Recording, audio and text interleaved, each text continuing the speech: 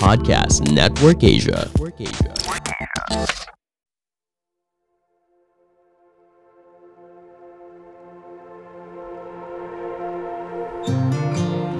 Napaka-bilis mong masaktan kahit sa napakaliit na bagay.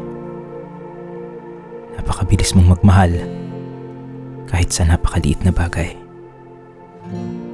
Mapagpalayang araw sa inyong lahat. Ako si Edgar Calabia Samar, guro ng panitikan, wika at kulturang Filipino at may akda ng ilang premyadong nobela at aklat ng tula. Samahan ninyo ako sa Season 2 nitong Mga Teorya ng Pagkahulog, isang podcast tungkol sa panitikan at pagsusulat at bayan na powered ng Podcast Network Asia at Podmetrics. Buong Season 2, babasahin natin ang nobela kong 8 Diwata ng Pagkahulog at pagkakabasa ko ng 1 o 2 kabanata sa bawat episode, magbabahagi rin ako ng mga tala sa pagsusulat ng nobela na makatulong sana sa mga naghahanap ng inspirasyon at direksyon para makapagsulat din. Kumusta na ba kayo? Kumusta ka na? Ako, eto. Sa tuwing sinusubukan kong itiwan ka, ako ang patuloy na nahuhulog. Mapagpalayang araw sa inyong lahat. Para sa episode natin ngayon, babasahin ko ang ika-30 kabanata ng 8 Diwata ng Pagkahulog na isang maikling unnumbered chapter ng nobela, ang Mas Nagkakasala, at ang ika-31 kabanata na ika-20 numbered chapter naman, ang Orange. Ang pamagat nitong episode 25 ay isang linya mula sa maririnig ninyong kabanata. Binura ko na rin nga pala siya sa alaala ko. Pero bago natin simulan ng kabanata, pakinggan muna natin ang isang paanyaya mula sa mga kaibigan natin sa Podcast Network Asia.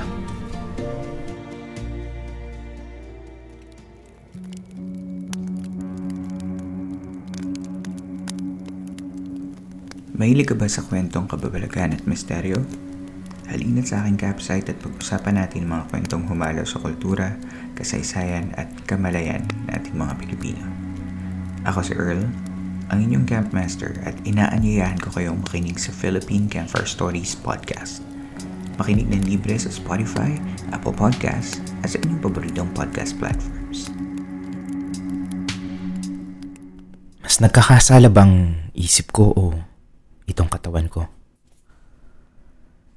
Ang isipan kayang usigin ng konsensya, subalit paano nagsisisi ang katawan?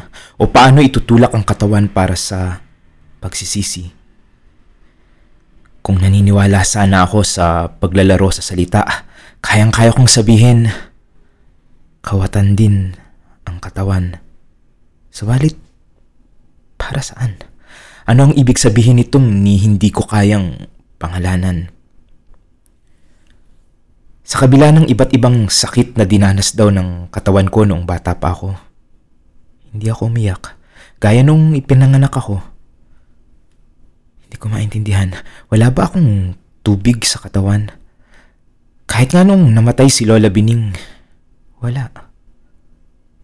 Nakokonsensya ako na para bang walang katibayan ang katawan ko na nagluluksa ako.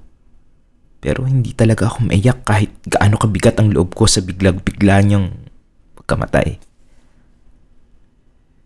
Pero isang araw, natagpuan ko ang balon na nagpagaling daw sa lahat ng sakit ko noong bata pa ako. At nakita kong tuyo na ito. Wala nang tubig sa ibaba. Ito mismong balon na pinag-iigiban ng mga babae noon. Itong balon na minsang umapaw ang tubig. Tuyo na nga nang makita ko. Gumagapang ang iba't ibang damo sa batong nilulumot. Marupok na ang kahoy sa ibabaw. Patid na ang lubid na nakatali sa kahoy. Noon ako naiyak. Hindi ko alam kung bakit, kung anong sentimentong pumasok sa akin. Basta naiyak ako. Weird, pero iyak ako. Niloko ako ni Michael. Putya, nagsisenti sa balon? Sa matandang balon? pero hindi ko siya pinansin. Siguro dahil napatunayan kong totoong may balon nga sa pusod ng atisan na siyang tanging kuhanan daw ng tubig na inumin noon bago dumami ang may sariling poso sa baryo, bago lumawak ang nasasakop ng Nawasa, bago nalimot ng marami na may balon nga pala sa atisan.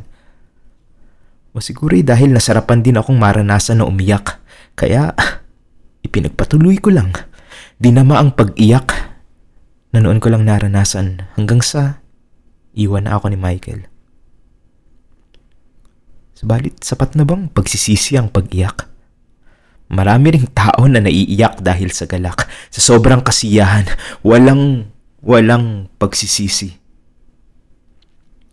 Kung hinayaan ko sana noong masugatan ang katawan ko ng Biyernes Santo at kung hindi nga ito gumaling, baka maaari kong sabihin ngayon, heto ang palatandaan na nagsisisi ang katawan ko. Hindi niya pinaghihilom ang sarili.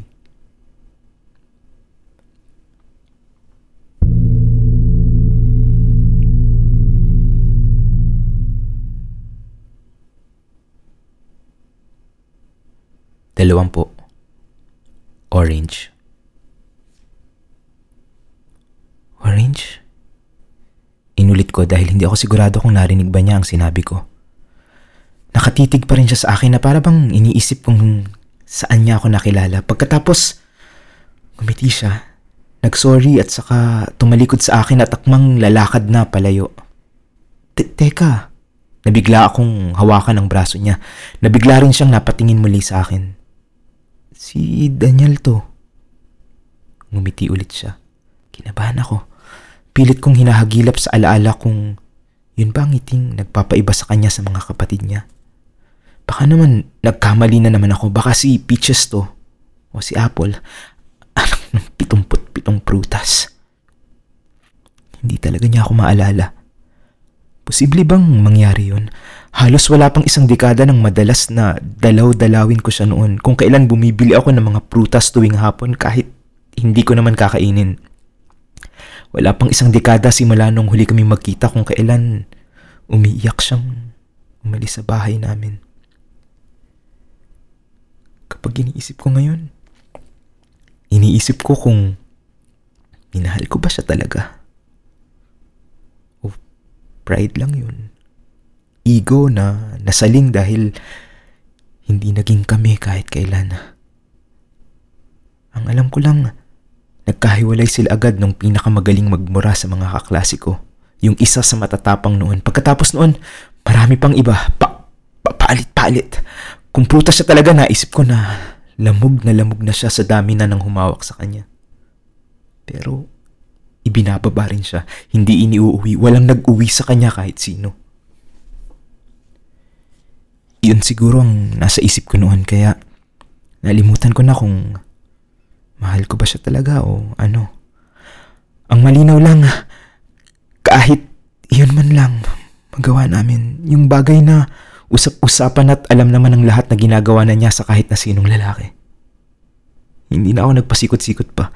Ibinulong ko sa kanya. Hindi ko alam kung paano siya pumayag. Basta ang alam ko na isama ko siya sa bahay. Hindi ko maalala kung nagkaroon ng pilitan kung tumanggi ba siya sa simula. Hindi nga pala laging buo ang alaala. Paano ko siya masisisi ngayon kung bakit hindi na niya ako makilala? Basta pagkatapos ng pagbulong ko sa kanya, kasunod ay nasa kwarto ko na kami. Parang pelikula. Bumulong ako sa kanya. Cut to. Wala na kaming damit sa kwarto ko. Wala si Tito Tony, wala na si Lola Bining, ni hindi ko naisip na umiyak siya dahil sa ibang bagay. Akala ko nakakaiyak talaga yun. Siya ang una ko. Hindi ko naisip noon sa dinami-dami na ng balitang naging boyfriend niya na ako rin ang una sa kanya. Noon ako natauhan nang makita ko ang mapa ng dugo sa Cobrecama. Hindi ako makatingin sa kanya. Hindi ko maintindihan ang ginawa ko. Hindi niya sinabi sa akin kung saan siya pumapasok. Bihira na akong umuwi sa San Pablo simula noon. Hindi na kami nagkita ulit. Hindi siya kilala ni Tito Tony. Graduate na ako nang malaman ko na ilang buwan pagkatapos palang mangyari yon. Umalis siya ng Pilipinas. Nag-Japan daw. Nagkaproblema sa pamilya, sa tatay niya na nahumaling sa iba at sumama ng tuluyan sa matagal na naman palang kinakasama. Naiwan sila. Walang trabaho ang nanay niya. Kagaya ng maraming kwento ng nangingibang bayan, kailangan niyang mabuhay. Kailangan nilang mabuhay. Ano ba ang ginagawa ng mga babae sa Japan? Kahit wala siyang gawin doon, ang iniisip ng mga naiwan dito, mayroon, na imposibleng walang mangyari sa kanya sa Japan. Naisip ko, gano'n na naman, puro iniisip na naman ng iba.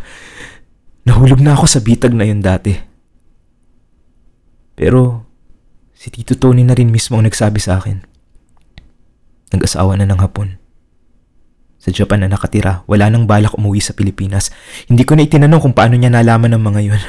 Mahinala ako na inalam talaga niya ang mga bagay na yun para sa akin. Ilang taon akong hindi nagpakita kay Orange matapos ko siyang minsang iuwi noon at iwan na ng tuluyan.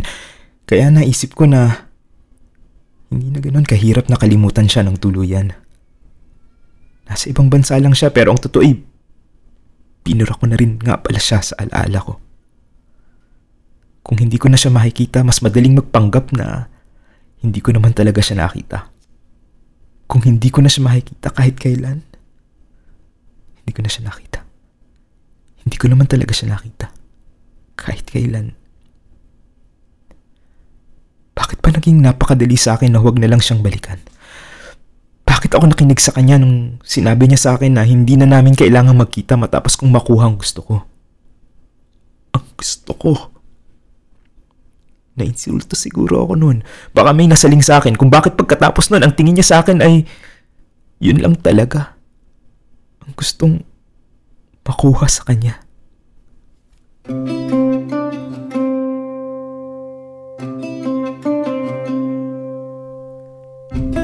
Bago tayo magpatuloy, gusto kong ipaalam na kung gusto ninyong malaman kung paano kami nakikipag-collab sa iba't ibang produkto, brand o serbisyo rito sa mga teorya ng pagkahulog, ginagamit namin ang Podmetrics, the easiest way to monetize your podcast.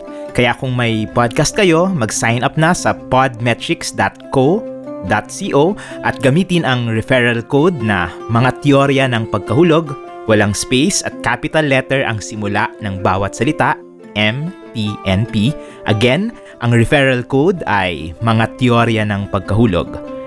Makikita rin ninyo ito sa description nitong episode. At kung advertiser naman kayo ng anumang brand o produkto o serbisyo na gustong makipag-collab sa amin dito sa mga teorya ng pagkahulog, bisitahin lang ang advertiser.podmetrics.co at mag-fill up ng form. Muli, inaanyayahan namin kayo sa Podmetrics, the easiest way to monetize your podcast.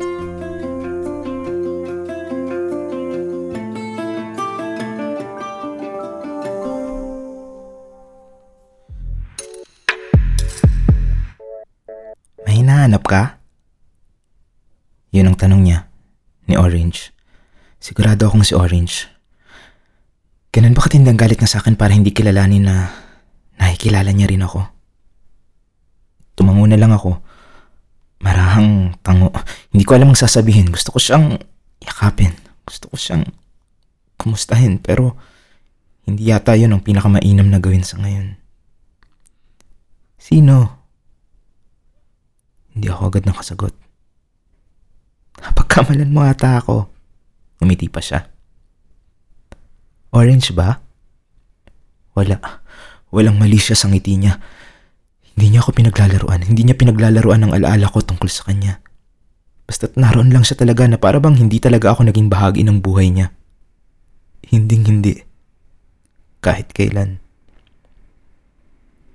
Hindi. Teresa? Sino si Orange?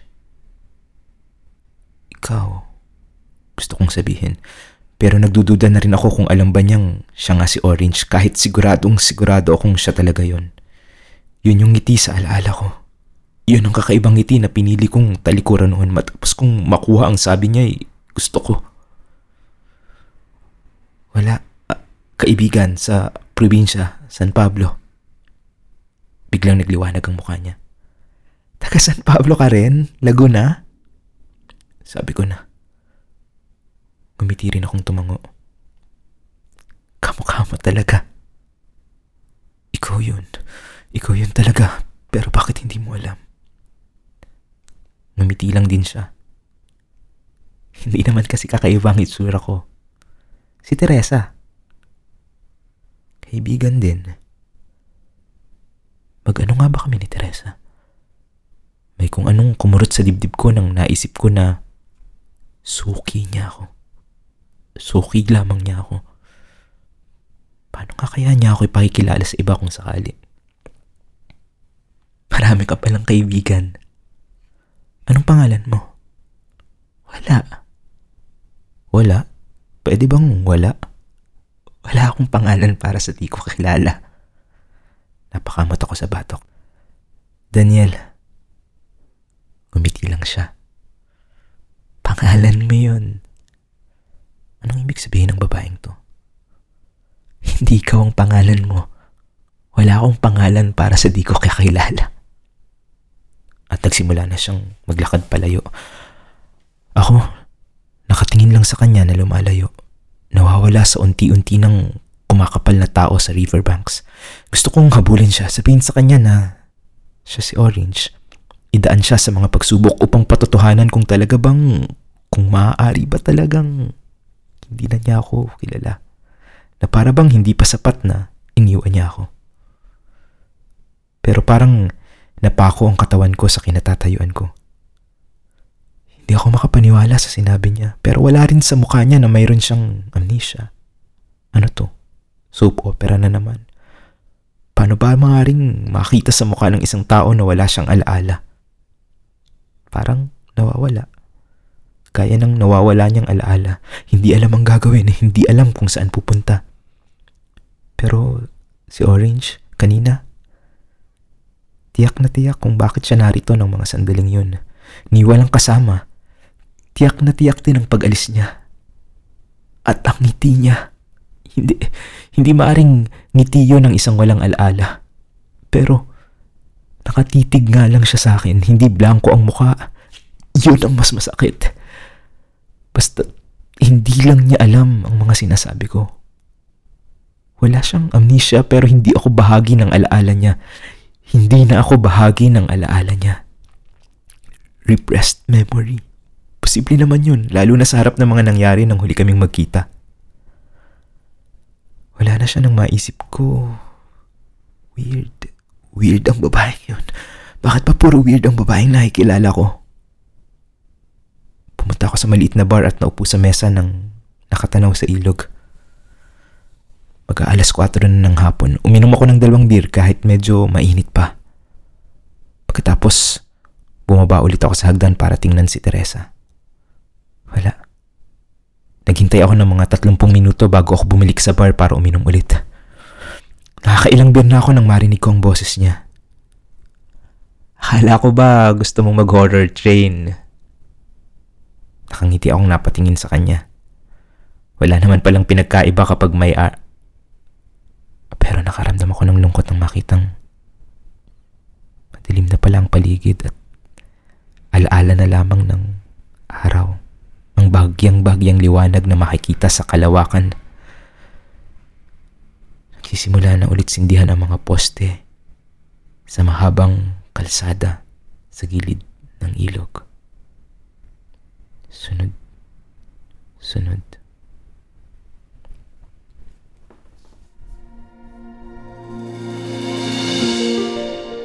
Ayan, nagustuhan nyo sana ang episode natin ngayon.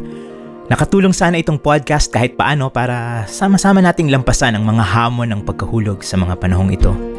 Muli, kung gusto ninyong sumuporta sa mga ginagawa ko at gusto ninyong dumalo sa aking live online classes tungkol sa panitikan at online workshop sa malikhaing pagsulat o magkaroon ng exclusive access sa lahat ng mga isinusulat ko ngayong series bago pa man malathala ang mga ito, bisitahin lang ninyo ang patreon.com/ECSummer. Salamat sa aking mga patron na patuloy na nagpapalakas ng loob ko na may mahalaga sa ginagawa ko. Maaari rin ninyo akong i-follow sa aking Twitter at IG sa @ECSamar o i-like ang aking FB page para sa daily posts ko tungkol sa panitikan at pagsusulat. Pero nakakapag-reply lang ako ngayon sa DM sa mga follower ko sa aking IG dahil yun na lang talaga ang nagagamit ko sa araw-araw. I-follow sana ninyo itong mga teorya ng pagkahulog at i-share sa mga kaibigan ninyo at kakilala para mas marami pang makarinig.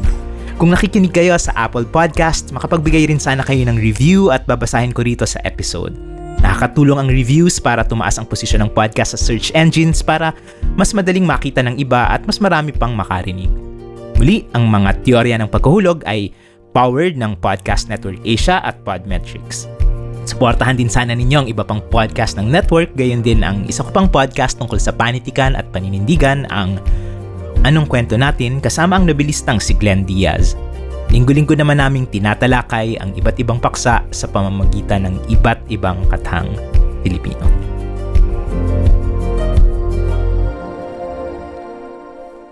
Bilang pamamaalam, ipagpapatuloy ko ang pagbabahagi ng mga tula sa una kong ganap na aklat ng tula, ang Pag-aabang sa Kundiman, isang tulang buhay. Ang kasunod na tula ay sa muling tula tungkol sa masalimuot na relasyon ng persona sa kanyang ama, sa tagisan ng alaala ng pag-aaruga at pagpapabaya at kung paanong binibigyang katwiran ng kamalayan ang paglisa ng magulang at kung paano ring engkanto ang paglimot at natatakot tayong mahulog din sa engkantong yun. Narito ang siyang inibig ng diwata. Nakita ko noon ang hinaharap. Muli kaming magkikita. Nasa loob kami ng isang silid. Nakahiga siya. Matanda. May sakit. Tinititigan ng nakaraan sa aking muka. Wala siyang maaalala. Malala ang sugat na bunga ng mga iniwan. Pabayaan niyo na. Ibubulong ko sa kanya. Pabayang alaala. Minsan na siyang naengkanto ng pag-ibig. Pag-ibig ng engkanto. Sa pangitain, nakaratay siya. Tao ni hindi minumulto ng nakaraan, walang bitbit, kundi karamdaman. Ano't ngayon, nakatayo siya sa bungad ng eskinita. Matikas pa rin ang tindig, malayang malaya. Kahit sa pag-ibig, damang-dama ko ang pagkabog nitong dibdib. Ibig kong lumapit sa kanya at titigan ang mukha ko sa pagtanda. Ibubulong ko sana. Bakit niyo pinabayaan? Isinalba ko ng alaala sa kip-kip na pagdaramdam. Tumalikod ako. Lumiko sa kanto. Nag-iba ng daan.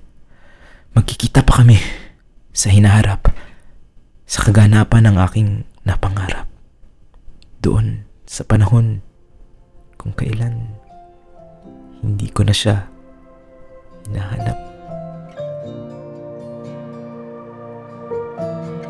Maraming salamat sa pagsama ninyo sa akin dito sa mga teorya ng pagkahulog, and we want to say hi and big thanks to the guys from Kumu. Kumu is a Pinoy live streaming app where you can connect with Filipino streamers and celebrities. Use our link in the description to follow some Kumu streamers. When you download using this link, you are also supporting mga teorya ng pagkahulog. Salamat guys.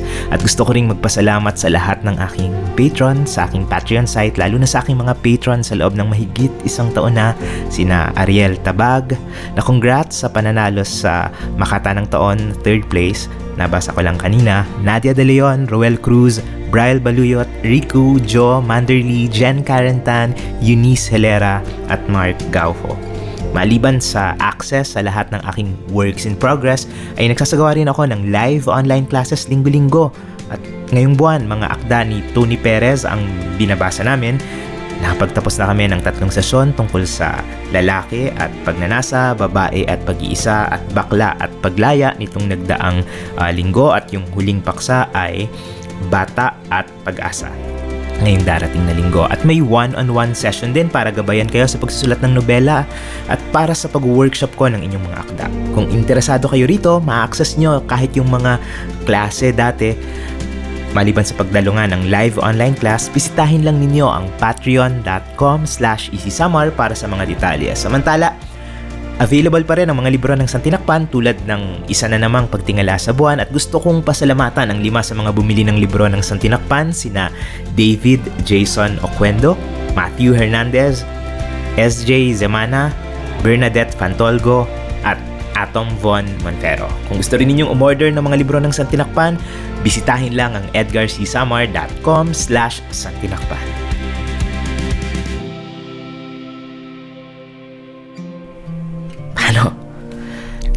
Takit ulit tayo sa susunod na Biyernes, at huwag kalimutang maaring pare-pareho tayong natatakot, pero kailangan din nating laging ipaalala sa isa't isa na okay lang matakot at na hindi masama kung napagod man tayo sa mga paulit-ulit na pagkahulog.